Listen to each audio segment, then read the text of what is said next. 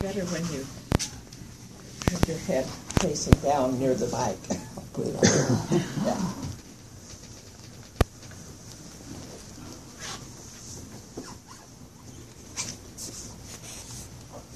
All right, so today I wanted to touch on a topic that has some different dimensions to it and I think is worthy of exploration, which is the area of hope and faith and trust.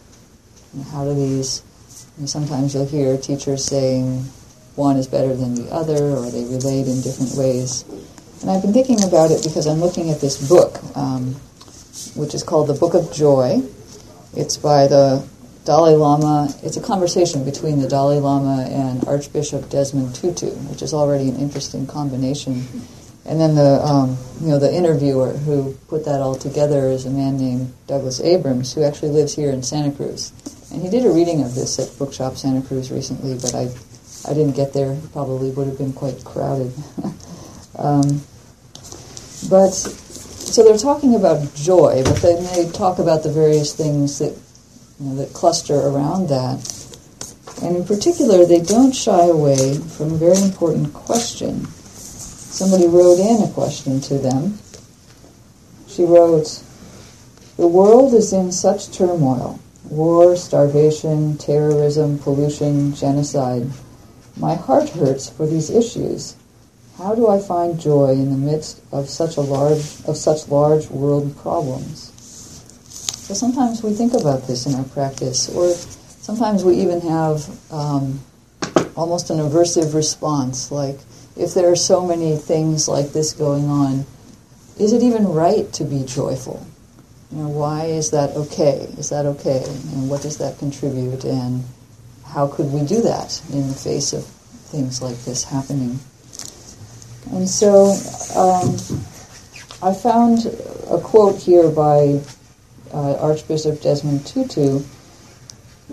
It had some interesting nuggets in it. And he talks about the difference between optimism and hope. And for him, hope is preferable. He says, "I say to people that I'm not an optimist, because that, in a sense, is something that depends on feelings more than the actual reality. We feel optimistic or we feel pessimistic. Now, hope is different in that it is based not on the ephemerality of feelings, but on the firm ground of conviction, which could be called faith. I believe with a steadfast faith that there can never be a situation that is utterly, totally hopeless. Hope is deeper and very close to unshakable.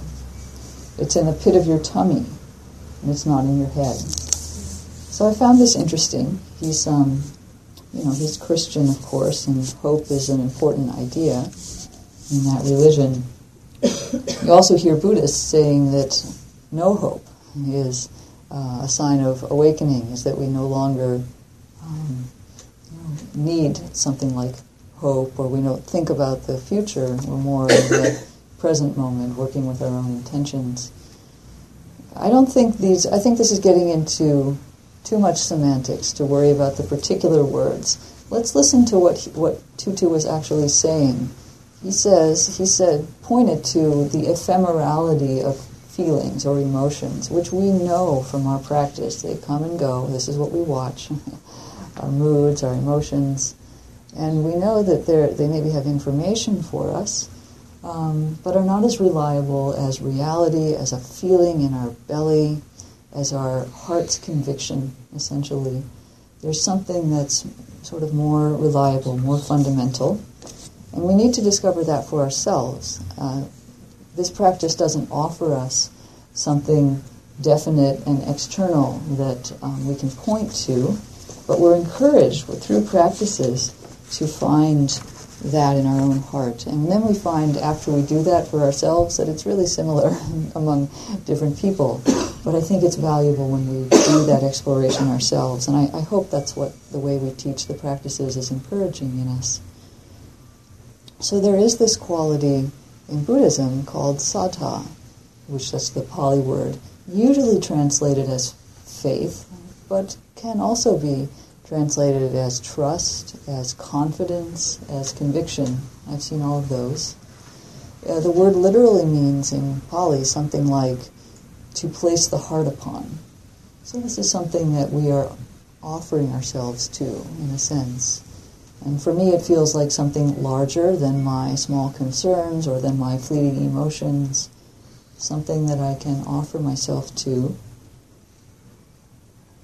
It's actually a faculty, what's called a faculty, which means that it's a power or a strength that develops and that we need to have in place in order for the mind to be free and to be able to act in this world with freedom. So I'd just like to note that there are, briefly described, that there are kind of three different types of confidence or trust that are talked about. The first is called bright confidence or bright faith. And it's something like falling in love. It's very emotional. Often we encounter it when we first encounter something and we just feel drawn to it. Maybe you walked into ISC and said, this is a peaceful place. There's something there. We meet people sometimes that inspire this in us. Or it can be something a little bit less obvious. When I first came to a meditation group, I didn't know exactly what I was doing, but I did see that the people there seemed like they were comfortable with themselves. That was how I saw it, and that was what impression it had on me. And at that time, I was not especially comfortable with myself, and so I felt like, I want what they've got. It's as simple as that. That's often this quality of the bright faith, the sense that we know this is what we're looking for, even if we can't quite articulate it. It's very wholesome. We have to overcome some kind of skepticism to feel that. But over time, it's understood that it doesn't necessarily endure. This kind of bright faith is a burst, but it doesn't carry us all the way through, all the way across that long ocean that we need to go over in our whole spiritual path. But it's necessary, in a sense, to have that at the beginning to get us going. And so then, as we practice, as we row the boat across the river, as we connect with friends, whatever it is that we start doing in our practice, we move into what's called verified faith or verifying faith. We're in the process of seeing for ourselves, yes, this is actually true. There is actually something there. My initial impulse had some substance to it. And we see, for example, that we've become less reactive in the way that we interact with our children, or that we find that we're calmer when we get up in the morning. We have a moment to remember to just enjoy our cup of tea, and we realize this is a fruit of this mindfulness that I've been doing, or this practice that I've been pursuing. You feel friendlier, softer, something. And so this isn't something that somebody told you. You may have heard something like that in a Dharma talk, but you've seen it in your own life. And so you have this feeling of, okay, there's something here for me. We start to internalize what we're doing, basically. This is also a time, I think, when we learn to start grappling with doubt in a skillful way. Doubt doesn't just go away after the initial bright faith and then the first few times when we say, okay, this is starting to work. Doubt doesn't really go away at that point, but we get more skillful at grappling with doubt because we have a practice. We have tools that tell us you can be mindful of this when it arises, you can feel it in your body, you can investigate, you can read, you can talk with the teacher. Suddenly you have ways of approaching things that come up in practice that we didn't have before. And that itself is also part of the verifying process, is to understand our own doubt and work with that. And we may go back and forth many times. It's fine. This is the kind of the quality, we start to see that the Dharma has the quality called ehipassiko, which means come and see for yourself. It's something that we can see for ourselves. And so we see that, yes, our suffering is reduced in some way. Yes, we're able to deal with the despair we feel for the issues of the world in some way. There's something changing in us. Even though the newspaper looks the same every day, something different in how we meet it. It might start to be called faith or hope, whatever you want to call it. And then eventually we have what's called abiding faith. And this is what's called unshakable faith, or fully internalized. I don't think it means all of our problems are over at that point, but we're certain that this is working for us. And Sharon Salzberg has a lovely quote. She's written a book, by the way, called Faith. Good book.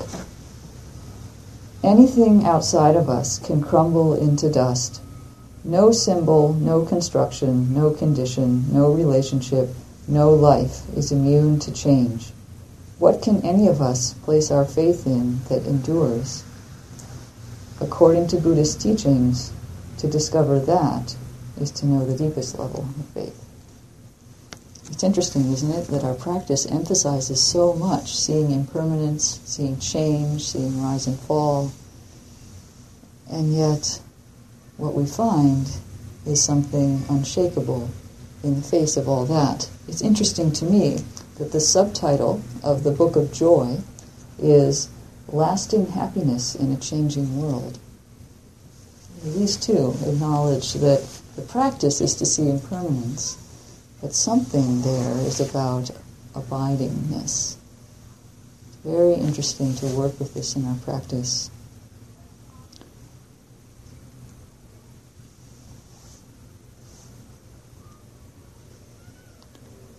So I think I'll end there in order to ask if there are questions or comments or ways of working with faith and doubt, ways of working with despair and hope.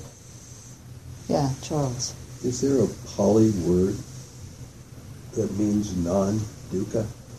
Non-dukkha. There's many. Vimutti, freedom. Okay. Yeah. It almost sounds like that's what you said. Yeah. In your Or last nibbida, sentence. cessation of suffering. Yeah. There are many words for it. Okay. Yeah.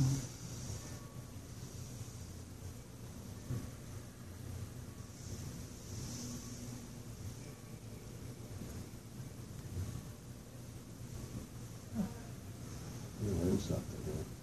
Yeah. It's not an opposition I would have seen as, this is the opposite of that. Freedom is the opposite of dukkha.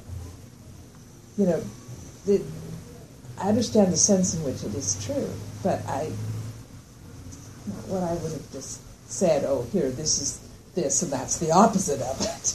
Right. I suppose I could have said sukha, that's the opposite of dukkha, which is usually translated as happiness, but that's not what came to mind with Charles's question. No, I think you're right. I think in most of what I read, that is the opposition that is set up. Yeah, well, it's the first noble truth, there is suffering, and the third noble truth, there is an end to suffering.